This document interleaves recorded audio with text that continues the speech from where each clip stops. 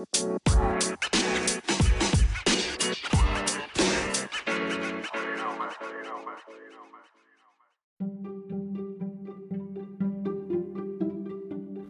the official day one of Voice 19, for us it's day two. We got started with some of the keynotes. Samsung, big talks on the paradigm shift of one assistant available on any device, powered by every single service, personalized for you. They're also working on dynamic program generation. If you go to bixby.developer.samsung.com, you have a combination of human and AI developer. Human writes a little bit of code, AI fills in the gaps. Centaur, if you've ever thought of a human-AI mix, augments our intelligence. In addition, they released this morning the new Bixby Marketplace to make it easier for third-party developers to publish and share their applications across Bixby users.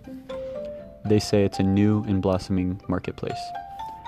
To go back, Alexa was the first one, and they had the Alexa Skill Flow Builder release as well as the Game On SDK release. The Alexa Skill Flow Builder is it helps you to create a player-first experience where you can drag and drop items around a GUI, build your front end of your Alexa skill. Similar to Invocable, VoiceFlow, other drag and drop interfaces, it's now provided for free by Alexa. Just search Alexa Skill Flow Builder. It was released earlier this morning. And finally, Microsoft. AI is about amplifying human ingenuity. The big investment areas that Microsoft is focused on is Azure AI, Dynamics 365 AI, Microsoft 365 AI, and driving business scenarios.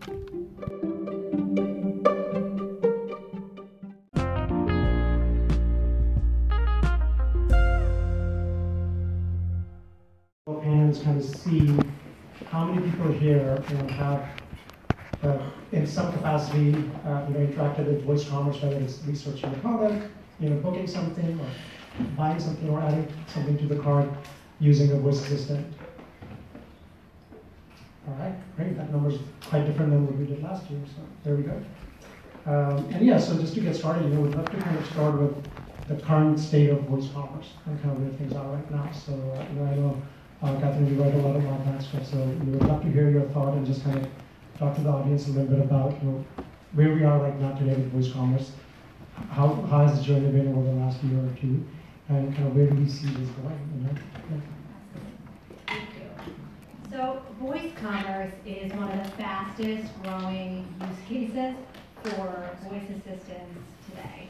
And just to put some numbers on that, in 2017, we saw about 1.8 billion transacted in voice in the US. And that's a really small number. US e-commerce in 2017 was $450 billion. And another interesting comparison is just thinking about how this looks compared to mobile. And voice commerce today is where mobile was around 2011. And so, to me, what this really adds up to is a huge opportunity for voice commerce. I think one of the reasons that you're seeing this growth is that purchasing with voice, especially if you're reordering right now, is really, really easy. If you're buying something on Amazon, Amazon has your address, your credit card information, your order history, and so it's just a great use case for users, and it's something that I recommend to all of my subscribers. Looking ahead in terms of where is this going, several consultants have estimated that voice commerce could be a $40 billion market, an $80 billion market in 4 years. Those are really big numbers. And I'm definitely bullish on voice commerce. But I think that one condition that you're going to need to see in order for these numbers to materialize is the continued adoption of smart displays. So those are smart speakers with screens. Because people want to see what they're buying before they make purchases. And I know we'll get to that a little bit later, so maybe I'll pause and see kind of what others have to say on this. Yeah, definitely. And, we'd love to hear, this eMarketer research said that 31 billion people are going to be using voice commerce in 2 years. That's not that far away. That number is going to be 40 billion in 2 years more after that. So is that people are saying that it's a little too bullish? So I don't know, people using in the voice commerce space with your platform. What do you use? Do you think those numbers are realistic, or do you think those numbers are really kind of overhyped? Yeah, actually, I think that those numbers are small. I believe that if we look at the rate at which smart speakers are being adopted, they're at a multiple higher and accelerating even that beyond mobile adoption of technology. So, the way I look at people naturally wanting to buy things, is they want to do it through voice. I mean, for over a millennia, we've been buying and selling things through natural conversation. So why not just make that digital? The problem is that the technology today isn't there until a platform like, I'll do a little plug, but like Jetson has come out that allows for multi-step transactions of any advanced product catalog. So, that single shot experience is really not gonna help drive more adoption. It's being able to order from your Alexa like you wish you could do on day one and transact the entire Amazon marketplace.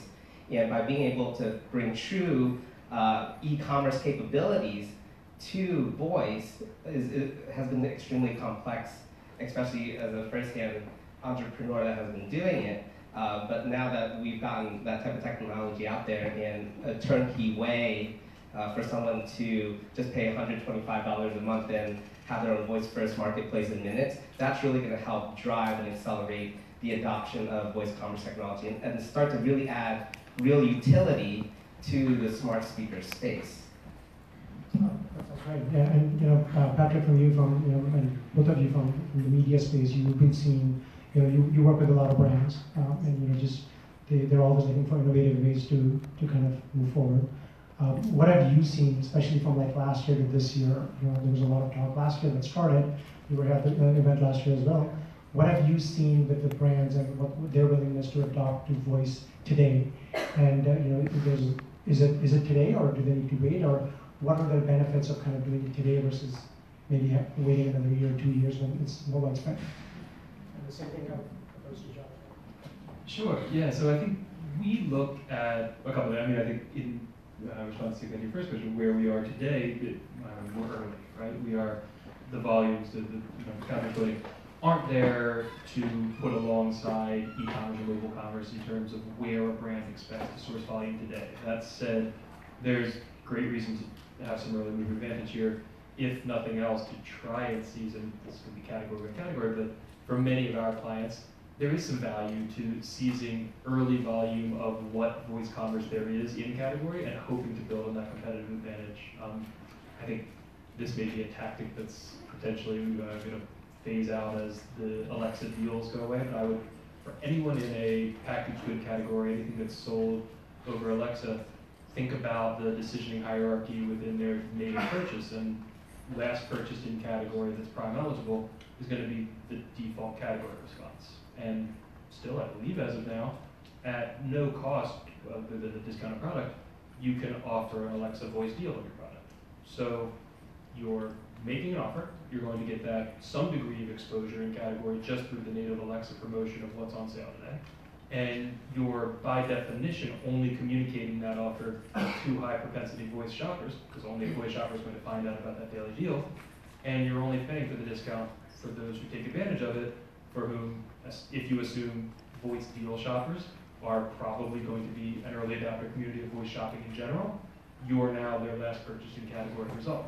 So simple tactical plays like that are something we've seen some clients get excited about.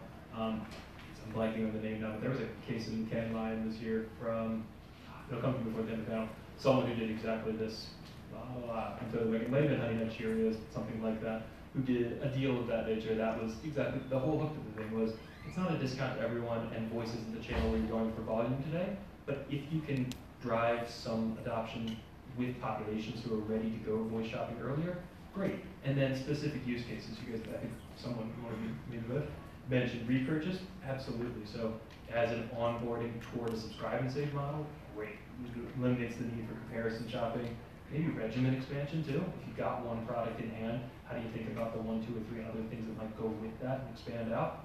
And then increasing, I think, You mentioned screen displays, which we get really excited about, the ability to do a little bit more comparison with a voice-first navigation, cool. But I'm probably most bullish on voice on the go, mobile voice, whether that's over mobile phones, certainly that's where the volume will be today, but integration into auto. What does click and collect by voice look like while you're during a commute and then arriving at location, even if it's not a full voice order, but getting that command into a retail outlet so that I'm arriving and it's just streamlining the whole process, but thinking of voice not only as or maybe I should say, as the components of a shopping journey from research through decisioning, through purchase, and even post-purchase, a little bit of loyalty building and retention, that there's really potentially roles for brands to engage via voice along that spectrum. All right, I feel like we've got 3 optimists on the panel, so I'll be the cynic. There we go. Yeah, I think short term, we're at what, 0.4% of online sales are in voice. 2% of Alexa users have tried ordering through voice. So certainly for today, things a little iffy. I would definitely be more bullish for the long run for the reasons that we've all talked about here. I don't think that the pure voice in a silo, other than reorders of commodity goods, really makes sense. You're just sort of, it's a classic problem where shopping is an information-dense experience. You need a lot of information you need to compare, and just voice doesn't do that well. Throw a lot of information at you quickly. So absolutely, when you do have that multimodal pairing, I think that's when things are going to take off. So I'll leave it with you. How important do you think multimodal is overall? Do you think the adoption is lower, right? So I don't know what the numbers are, but there's not that many multimodal devices out there right now. Is there a lot of retailers or brands that must wait for more adoption, or if that does not happen, are we kind of doomed with that?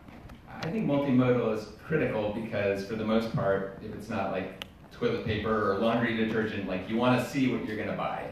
So you need a way to do that. And actually when we go even a step further and we're starting to shop in virtual stores through virtual reality, augmented reality, that's where I think voice is going to be a huge helper because you won't be sitting at a keyboard, you're going to be browsing, but you're going to need some way to control the experience and through voice. So yeah, that's where I see the future.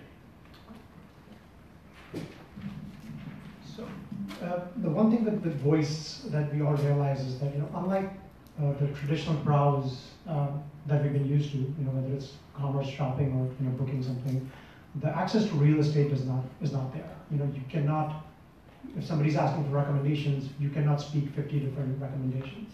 Just like you can scroll through screens, the real estate is not there. You at the topmost 2-3 recommendations come in. So how does that impact overall search, right? So when we look at voice search, and maybe later on developing that into paid search. Now, does it make it even harder for newer brands and smaller smaller brands or retailers to be a part of this? Is this just become a big voice play then? Is it just like the big brands are the ones that can benefit from that? Or is it worse for the newcomers? I'll do a quick one and just say, just to basic state of play, that today no paid search products across Alexa or Google Assistant, and so with that as your starting point, I think it's for anyone who's representing a brand here, if you're thinking about voice SEO, and I air quote it because I'm personally very skeptical of a lot of the organic optimization tactics being pitched in the market, and I think for anyone who wants to look at the recent VoiceBot report on voice SEO efficacy, it's a really good read, pretty simple to tease through. If you're thinking about primarily branded terms here, so rather than unbranded or category search terms, within a branded space, very ownable, and there it's really not dependent on the scale of operation. You can be a very small startup company or a giant incumbent. In unbranded terms, I actually think compared to other channels, smaller challengers have more potential to break through here based on there not being that paid ecosystem. You're not going to get priced out. So really, you can win on quality of experience design. If you look at using Alexa as the example, a category level search term or something related to an occasion, not directly tied to brand, any skill is on effectively even footing in terms of where Alexa might arbitrate that inquiry. And the biggest factor is going to be literally today's star rating. So how well the market has received your experience and how many reviews you have and how highly rated it is. And so whether I have a client who's a Fortune 500 that might throw millions of dollars into a marketing budget, that could generate a lot more usage of the experience. And if it's a well-designed experience, that might mean that we actually do accumulate more high ratings, in which case, great. Then we have established our client a real foothold around the occasions they care about. That's a lot harder than just owning a domain, squatting a domain and buying in a space. And without a paid product there, a challenger who beats us on quality of experience design and really does deliver a better skill that people rate more highly will actually get a lot of that volume organically routed to them. Back over in Cynic's corner. That's interesting. I see this being difficult. It's that position zero problem. You know, we've gone from web search, you got all those listings, mobile search, you got a few ones, and now with voice, you're wanting to be the top thing that gets surfaced. So it's a good point that if you really are, you know, it's a meritocracy and you're winning out on quality, then you have that opportunity. But it's it favors the already well-known or already good. If you're sort of not there and you're trying to climb, it's just harder to surface to the top if only the first result is going to be heard. But it's breaking with form here, but it seems like there's a question out there. What do you got? So I'm with Mars Wrigley as an intern, but so my project is summarized on voice commerce, and I'm struggling because Lindt is now going to be the Amazon brand for chocolate for them. So we're going to automatically lose at the Amazon choice, probably to the brand. So I kind of argue that I'm concerned that for voice anyway, we're not going to be the first result, even though we have lots of good reviews. We're an Amazon choice, but they're going to be they're going to win over us because now they're the Amazon brand, because they're the generic brand now. So what does that mean for us? Like, could we still win? Very much. Yeah, it's a big problem. And I guess the other issue is, yes, now there isn't paid discovery, and I just think, how long could Amazon hold on this? Like sitting atop like a huge, huge gold mine for that opportunity. There's sponsored results when you look on a screen. Why wouldn't you at some point offer the privilege of being mentioned first? I'll leave it there. I mean, just to add something to this discussion, and this is kind of thinking more broadly than just voice commerce, but you know, if you look at what happened in the mobile ecosystem, like you didn't have startups that were creating a phone that competed with Apple or Android phones, but if you think of the big winners in mobile in terms of the killer apps for mobile, a lot of them came out of startups. You know, take Uber, for example. So I do think that, people say that music is the killer app for smart speakers. I guess that makes sense if, we're primarily thinking of smart speakers, but I think as voice is, across, it becomes much bigger and broader than just smart speakers. It's on the go, it's multimodal, it's on your TV, it's in your car. I still think there is that people ask this question, what's going to be the killer app for voice? I don't know the answer to that, but I do think that could come from a small company. Yeah, and I just wanted to address the searchability issue. Really, Amazon or Google having their own, paid advertising platform makes a lot of sense in the future, especially as more skills start to come onto the marketplace. But a lot of those skills need to be commerce-related skills. So that's why, with our tool, that's what we enable, those brands to have that commerce ability, right? And by being able to onboard as many small businesses or merchants, whether they are Amazon merchants or not, onto the voice platform, that allows for the searchability of different skills that are directly tied to an ROI that could be tracked with, if there was paid inclusion advertising for those skills. So if somebody was, selling chocolate per se, using, a platform like Jetson, right? Amazon would be able to act as that discoverability engine, and they should do that because I believe that Google is probably going to do that as well because they're known for search. And if you look at voice, I compare it a lot to the early internet, right? When today it's comparable to when people just added websites to have a web presence, so they would have first mover advantage and have marketability in the space. But as time went on, once people were able to buy and sell things on the internet, that's when we started to see mass adoption occur, and that's when we started to see, like Google AdSense and so forth start to make a lot more, it had a lot more practicality in its application for voice commerce. So I truly believe that being able to have that type of utility is going to be really important in the space, and discoverability should be what these larger players that have built these ecosystems should be focusing on. It was interesting to be here from the Mars Wrigley perspective there. So one other thing I throw out there, because we're talking a lot about, I think, taking web-based, and in this case, effectively organic e-com optimization tactics, and how do those port over to voice as an interface, where the positions your question is the biggest issue, right? I think you'll also hear some really interesting discussion in this space around whether voice interaction and that arbitration by the platform is the death of brands, or does that actually make brand the most important asset you could possibly invest in? In this case, I'd argue the latter. The question of how will your Mars Wrigley brands, and I don't even know which the chocolate ones are, but whatever you have that's competitor to Lindt, how will that win over Lindt? It's get people to ask for that brand, instead of trying to imagine that the path to purchase of your product is someone asking Alexa for chocolate in general, and then organically being routed to you or another, where you can try to imagine we were, I don't know, 15 years ago, whatever it was, pre-organic search as a big discovery channel. It might have been then spending more investment in shopper marketing on your shelf spots, and so there it's a conversion shelf, but hopefully one that's been informed by brand equity building earlier that gets people actually demand of brand. And so all the positions, zero questions, and all the things we're talking about are true in unbranded search. But if the question people ask is, where do I get X brand, or send me X brand, that's going to overrule any Amazon choice thing if they just ask you that. Can I ask a question? Yeah.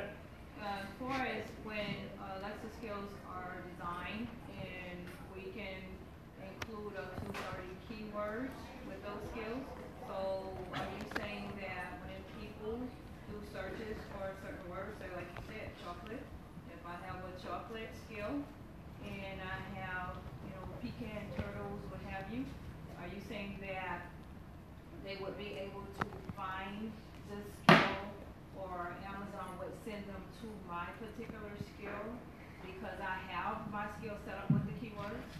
Yeah, so two slightly different things here, where I think the question up here is about product search specifically. And so for someone trying to buy by voice, in this case buy over Alexa, if they say at a category level, I want to buy some chocolate, what chocolate we recommended. In terms of a skill though, absolutely tagging with the can fulfill intent, in terms not just of keywords, but thinking of it more as queries that you're a good answer for. If you think of a skill as a probably multi-step, but multi-turn I should say, but at least one turn answer to a question, versus tagging of a product to be discovered by and recommended. So, just going back to slightly different, similar but slightly different question regarding, Alexa versus Google. Let's just talk for, those two for now. Is there any reason for a brand to be on only one of them and not be on both of them? Whether it's a competitor to Amazon selling similar products, being getting discovered or not. Is there any reason why a brand should decide to not be on? John wants to take that right away. Yeah, sorry. I mean, the reason to be on, you definitely want to be on Amazon because you want to be on Amazon. The reason to be on Google is sort of to invest in there being another big arena for e-commerce. I feel like it's in the interest of sort of every retailer and every brand for at least to be like a 2-horse race and not a 1-horse race, which is not a race anymore. So you want to be present, and it sort of relates in a way to the chocolate question, and what you're saying about brand, because if it's generic search, you didn't name the brand, and then you're only relying upon the whims of Amazon to choose who's going to get named in that way, you're in a weak position. So the more places you can be, and maybe with some of these newer platforms where you have alternate ways to be discovered, for your product to be discovered. So I guess the short answer to that is be as in many places as you can. Yeah, the only thing I would add is just thinking about for Android penetration of Google Assistant. So if you're a category where someone might shop on the go, nice to have a presence on Assistant for that. Yeah, for myself, I believe that you want to be on every channel, or as a retailer, they're always thinking about an omni-channel strategy on how they can sell more, and if they can be on the emerging channels where people are gonna, engage on, which is now the smart speaker and then mobile and messaging, right? I think that's going to be quite powerful, and with voice, what I really love about it is that it's truly ubiquitous. They're expecting about 50 billion IoT devices to be activated by 2020, and that Cambrian explosion of digital devices that are now being equipped with a microphone and a speaker is only going to increase the surface of purchase. Not only on a screen on your desktop or your mobile phone, but in your every facet of your everyday life. So I would say that it is conducive to be on for a retailer to be on every single IoT device out there. Yeah, excellent. Those are great answers, and the reason I asked that as well is because we've all been following this for years. And I remember my initial discussions from the Blue Tech point of view, early days when we talked to companies that have a policy not to sell on Amazon.com, did not want anything to do with Alexa. They literally would be like, we don't do anything on Amazon. And the biggest example I give is that a month ago we took Bloomingdale's live on our platform, and they're on Alexa. So I think people realize certain things that you have these headphones coming with Alexa and Google Assistant built into it. Cars are coming into it, and the biggest example I always give is if somebody goes for a run in the morning and they have their Bose headphones on and they realize that they need new running shoes, if that's your customer, you need to do that. And so that's kind of where it goes. So, the next thing is kind of like, I think not that talked about, but maybe it should be, is something that I want to talk about is sonic branding, and definitely want to see what you guys think the importance of not just personalization, but just overall sonic branding for when it comes to voice. And maybe if somebody wants to start off and just kind of just give a little background on what it means, would be great. Sure. So at a high level, when we talk about sonic branding, what we were thinking about is really all of the sounds that a brand produces across all touch points. So that would be media, but as well product, retail location, everything. And for anyone who's Mars Wrigley here, any of the brand owners out there, think about if you were briefing an agency on your behalf, you very likely send them a brand book, right? It's going to have what is your logo, what are your fonts that you allow, what are the color of the CMYK mix, and exactly how your brand ought to be articulated in whatever media they're communicating on your behalf and designing materials for. A lot of those are visual only, and then usually when you get to the what does our brand sound like section, it's a couple pretty generic adjectives like we're aspirational or accessible or whatever. And I don't know what aspirational sounds like, but that's our job to figure out on behalf of brands. And so we are increasingly doing this work with clients where it is a proper strategic process to think about what is the position you want to own, what is the right suite of music, brand sounds. It could actually be an audio mnemonic, kind of like a jingle, but it could also just be the sound effects that you make as you go through, the music scoring, the voices you cast, all of that, and how do those sonic assets accumulate into brand equity, just like we do on the visual side of things. And so then, to the question of does it matter or what role does it play, to me it's critical. Like whether we're talking about voice specific in the commerce place here, where you might be a little closer to purchase, or just more broadly, year on year, our trend of digital media consumption, digital audio consumption is rising. I believe last year something like a 10% rise in time spent with digital audio for U.S. adults. So just think about your own lives, driving in your car, listening to whether it's radio or Sirius, walking around. When I walk out of here and leave today, I'm going to pop AirPods in. I'm going to listen to podcasts as I go. And there will be ads against that. If those brands being advertised are live host reads, okay, there's some benefit to that. But I'm not accumulating any equity in the way that I would be that so many brands invested over the years in that visual equity, where then I can get a very quick sign when driving down the road and I see just red and yellow on the side, okay, McDonald's. I had that built into me and I have the associations with that visual. As I spend more time in audio-first media, as a brand, I want to invest in that same equity.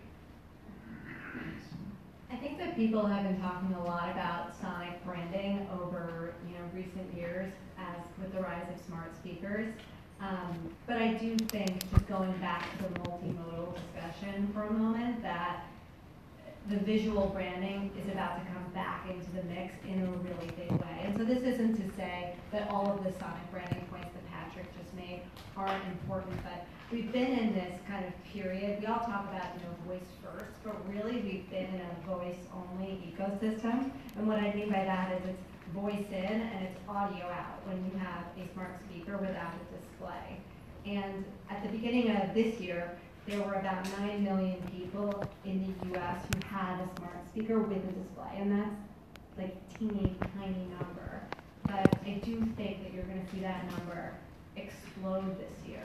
And I think a big reason for that is the release of the Echo Show 5 back in June. It's the first really affordable smart display. It's cheaper at $90 than the regular Echo speaker.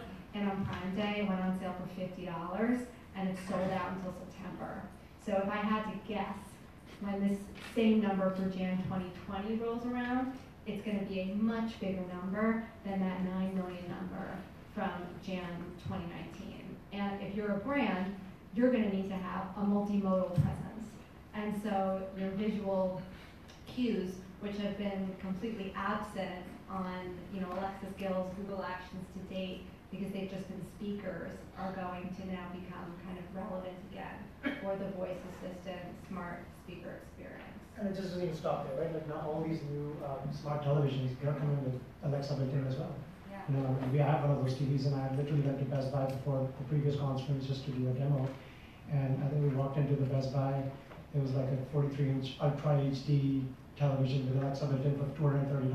I mean, that's cheaper than the Echo Show, right? So, I mean, it's just crazy. And you sit in front of it, and like the whole different retailers experience, you sit in there and you just start talking. And I think that those are one of those things where once you start experiencing that, once it goes past the clunky stage, which we are getting away from, I think it's going to be something that's going to be really, really changing. So with these, we always talk about like Alexa, Google, quick thing of where do the other voice assistants fit in right now? Like, Siri, Bixby, whatever. Like, should anybody even focus on that right now, or just wait till they have kind of like their act together, or like what do you guys think of that? Like, is there anything going on with that? I'll go ahead and talk about it. Yeah, so from my perspective, as a platform builder, a voice commerce platform builder, we have to kind of understand what that roadmap's going to look like. Obviously our focus has been primarily on the Alexa and the Google Home, simply because of the adoption rate of these products, right? And they're the clear winners. Obviously, Alexa has a lead, and Google Home is certainly and the assistant's moving to get more of that market share.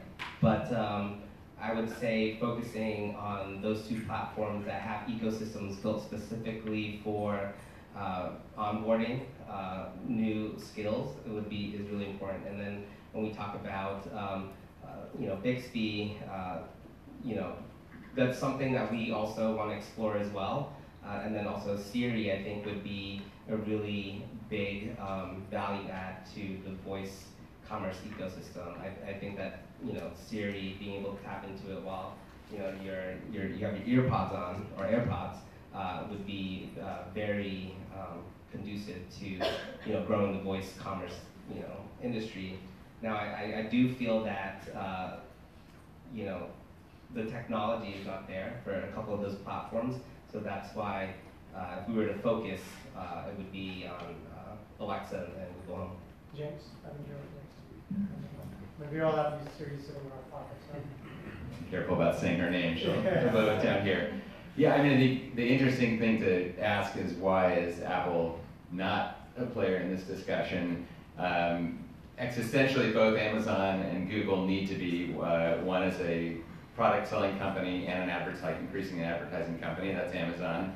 The other's an advertising company, that's Google. So they both have big needs to be involved in commerce. Apple doesn't need to be there. They're a device sales company. And in a way that's an advantage because it's not part of the business model to need to do that. The reason that Amazon and Google have been tiptoeing pretty cautiously into commerce is nobody wants to alienate consumers too soon by having intrusive ads, by having sponsored results, all these things, which could be a turnoff when we're still in a place where we're kind of deciding which ecosystem we like best. So that's kind of the perspective on why maybe Apple's not rushing into that space. Yeah, I mean, also just to talk a bit about Bixby as well. Some of the numbers that Adam Chire quoted today were pretty staggering and exciting. 1 billion devices coming, installed base of Samsung devices. Those are all devices that Bixby could potentially, be on. And I think that part of the reason that that's really interesting is I don't think that when it comes to voice assistants that this is a winner-take-all market. Like, I could see myself wanting to talk to my Samsung, like, washing machine or television or something with Bixby, but also talk to my Amazon Echo smart speaker to Alexa. And so I think that as people are getting into the habit of asking Alexa to buy stuff for them, that will make them start thinking to ask whatever smart speaker or a smart assistant they're talking to buy something. So I think that it's important to sort of think about all of these platforms. Like yelling at the children and yelling at all the different devices. Yeah, exactly. Yeah, so I think we kind of have like maybe 7-10 minutes left. So we'd love to open it up to any questions that anybody might have. Go ahead. You guys probably don't need this video. I can go first. We talked about a lot of like physical goods, CPG, how to move product, reordering. I'd like to hear a perspective about like in-skill purchasing for digital products, BOUE for subscription, the difference like New York Times for sure will definitely get into BOUE, but like small publishing and media players will try, they will have an opportunity. I'd just like to hear your opinions about this other side of voice commerce. I'll go ahead and kind of answer that. And I hate plugging my own platform here, but simply because what we've built addresses a lot of those issues, right? So what we focused on is building this core technology for voice commerce. We make it really easy for anyone to add voice commerce capability to their existing voice application, mobile application, smart speaker application. So, in terms of providing digital goods, that's something that our platform can also do as well. So it's just all about purchasing the exact product you want, right? So if you're selling like a digital print, right? But there's different sizes, like how do you upload products and be able to navigate through those different modifications, right? So that's what our platform does, and we have an API that allows for anybody to take that functionality and put that into their existing skill or mobile app and so forth. So, commerce happens the same way it happens with e-commerce today, right? But it's just going to happen on a different interaction, which would be voice.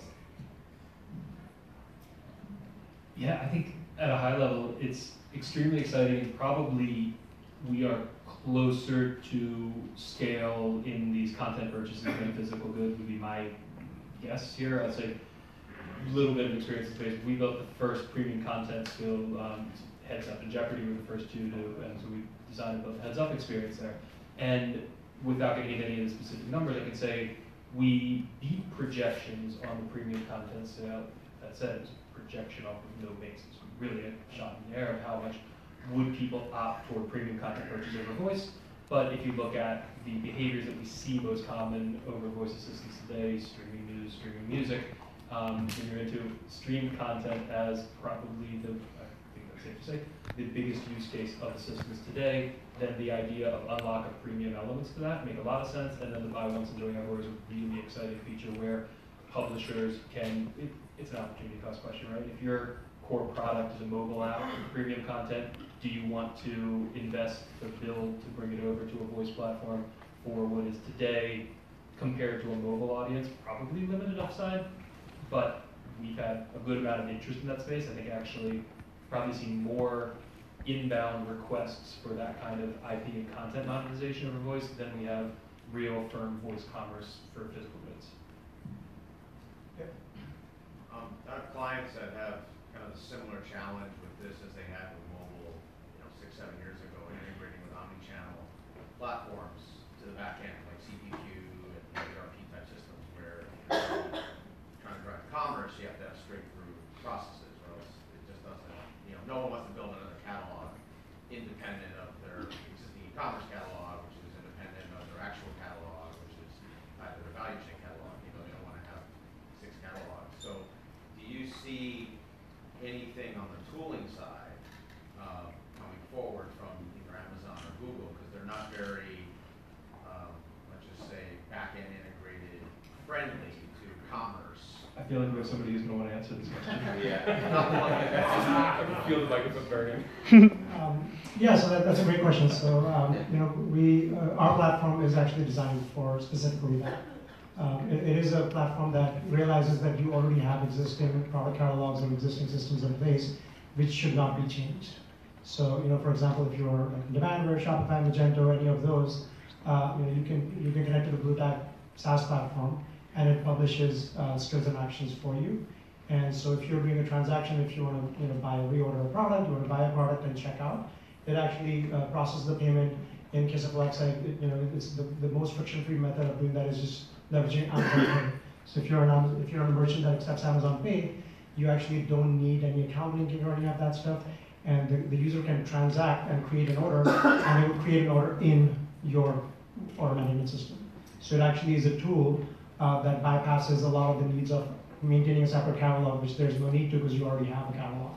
So yeah, there are tools available, and it makes it a lot easier for sure.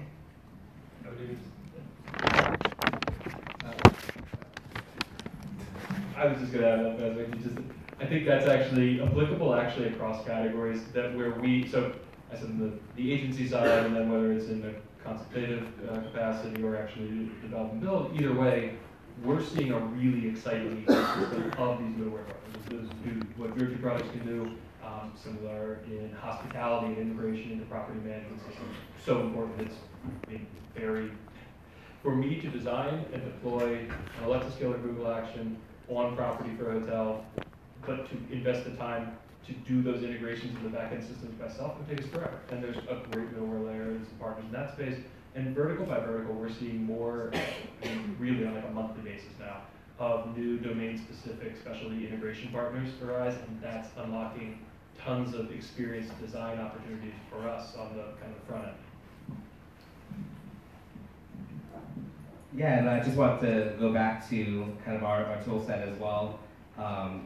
We have an enterprise level API that you can take and integrate into the back office system quite easily. So having the developer friendly tool is key, and the technology is here today, so which is great. I think we have time for one last question. So when you say like voice commerce, naturally you start to think of transacting or discovery through like the actual smart speaker. But I was curious if you guys have any insight or thing to say with voice commerce in actual like brick and mortar locations, more on like discovery versus actual transactions. Yeah, so actually we have right now an LOI signed with Procter & Gamble in order to bring voice commerce technology into the center aisle displays. We also just recently got a green light from Remy, which is a large beverage distributor, to also add voice commerce technology into center displays in retail centers.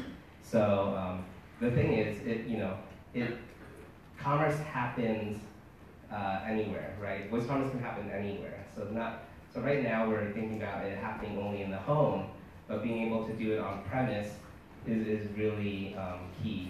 We actually just signed an LOI with a company called Velara. They're in 100 different hotels. They have Alexas in every room of those hotels to do on-premise food ordering for room service, right? But you don't have your actual Alexa or Amazon password, username and password, to transact on that particular device. So, we've devised a way for them to order and to be able to hook that into, the front desk to fulfill that order as well. So, you're starting to see that, on premise as well as, in home is going to be something that's going to be growing in voice commerce. Also, people have been buzzing a bit about augmented audio reality in recent months, and wearables and hearables, and I think that it's very possible that in a few years, many of us will be walking around with some Google Glass 2.0, and you'll be looking at a Procter & Gamble product, and there will be a little camera that sees what you're looking at, and you can just ask, you can say, oh hey, tell me about this product, and your wearable will know exactly what you're looking at, or it'll just proactively be giving you information. So it's pretty exciting and cool. And that, in a way, also helps solve the discovery problem that plagues so many apps.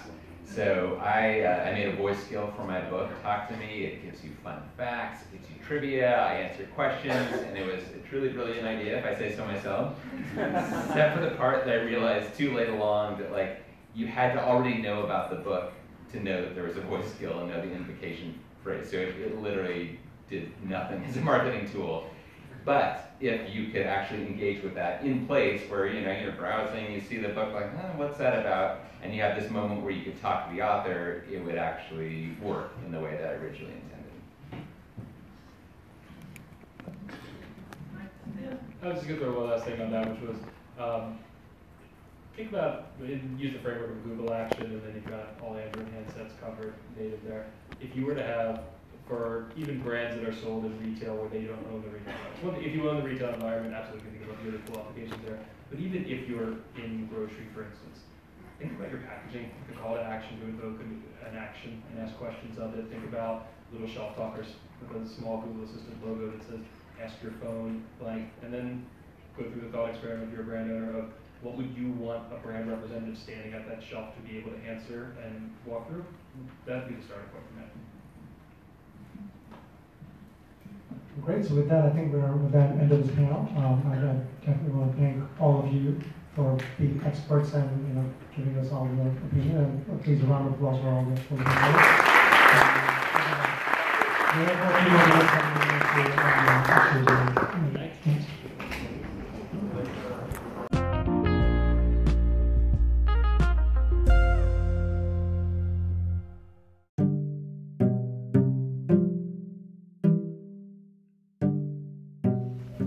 Sitting in on the Future of Voice Commerce panel, it had the founder of Jetson, had an author of Talk to Me, as well as Patrick Givens from VaynerSmart. Some of the key takeaways I had from that is that currently transactions in the year 2017 had $1.8 billion. Oh yeah, some of the other people were Catherine Prescott.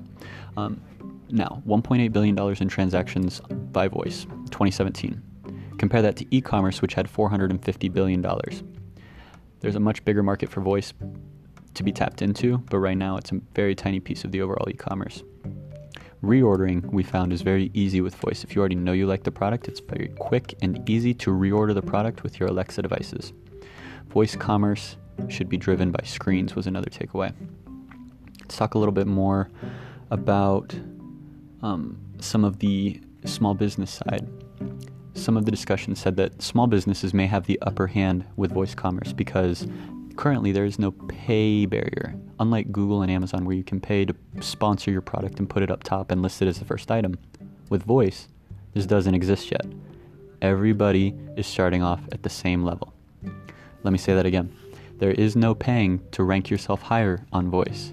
You have to be organically discovered.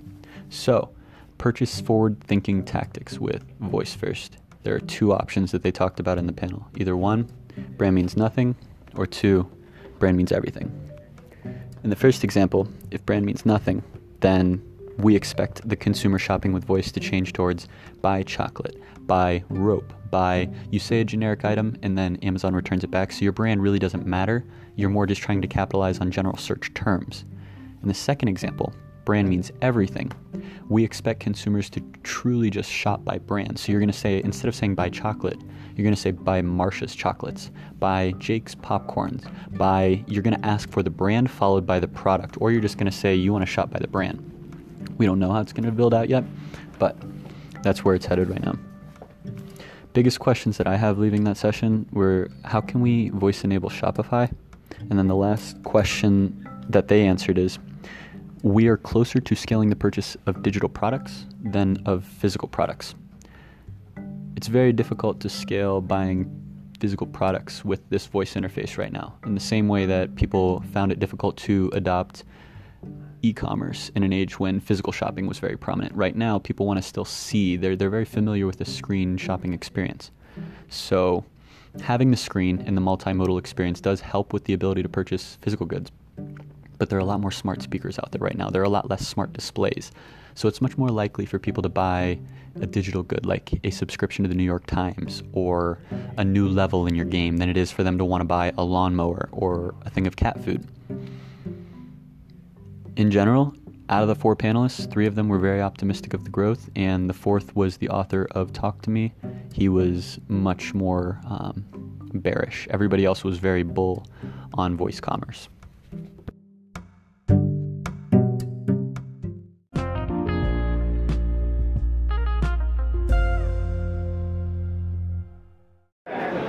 Voice First Debrief, day 1 for us, day 2, but officially day 1 of the conference. Khalil, what's one of the sessions you attended today? All right. One of my favorite sessions I attended today was Journey into the Global Voice Market. It was hosted by Elena Mataviva. I hope I got that right, from Just AI. And one of the things that it really taught me today was how important screens are when it comes to voice and the future. So I'm going to run across a couple stats that I learned today that really blew my mind. One was that China, within the last 2 years, their market for smart speakers have grown 500%, which means that now there are 51% of smart speaker sales worldwide, which is a crazy stat if you really think about it. But out of that 51%, 42 of their speakers come with a display. That means near half of their speakers come with a display. Another interesting thing was the fact that lots of their things, they're not just making speakers, they're also making smart toys for kids. So they presented this commercial about a bot that was almost a nanny. You put the screen down, the kids are able to play with it, it has a personality. It was something really, really cool. Let me see. Another thing that I learned today was that China's also big on service bots, which I didn't even know were happening right now, to be completely honest. Their market... Any idea what a service bot is? Yeah, service bot, they were being used in restaurants, hotels, robots that were able to handle things, but they were also had voice implementation, which was pretty cool. Their market value was at 800 million, which means that these are kind of getting big. So honestly, what I kind of took away from it was that screens are important. And as we go towards this future where we're using voice and we're trying to have interface with the computer, yes, it's cool to believe that voice is this platform that gives us so much power and free will, but the screen is still powerful. We still see just as much as we hear, honestly. So I just started thinking about how the global scale was. Before I get off, a couple other things I learned was that Russia is also getting pretty big with their bots. They have 5 assistants, 2 more to come. Their biggest one has they have 35 million users a month on their biggest one, which is pretty cool. So honestly, I just started to think about how you can have a global plan and how, yes, it sounds cool to be here and thinking that we're creating stuff, but there's a whole world out there with more things to do.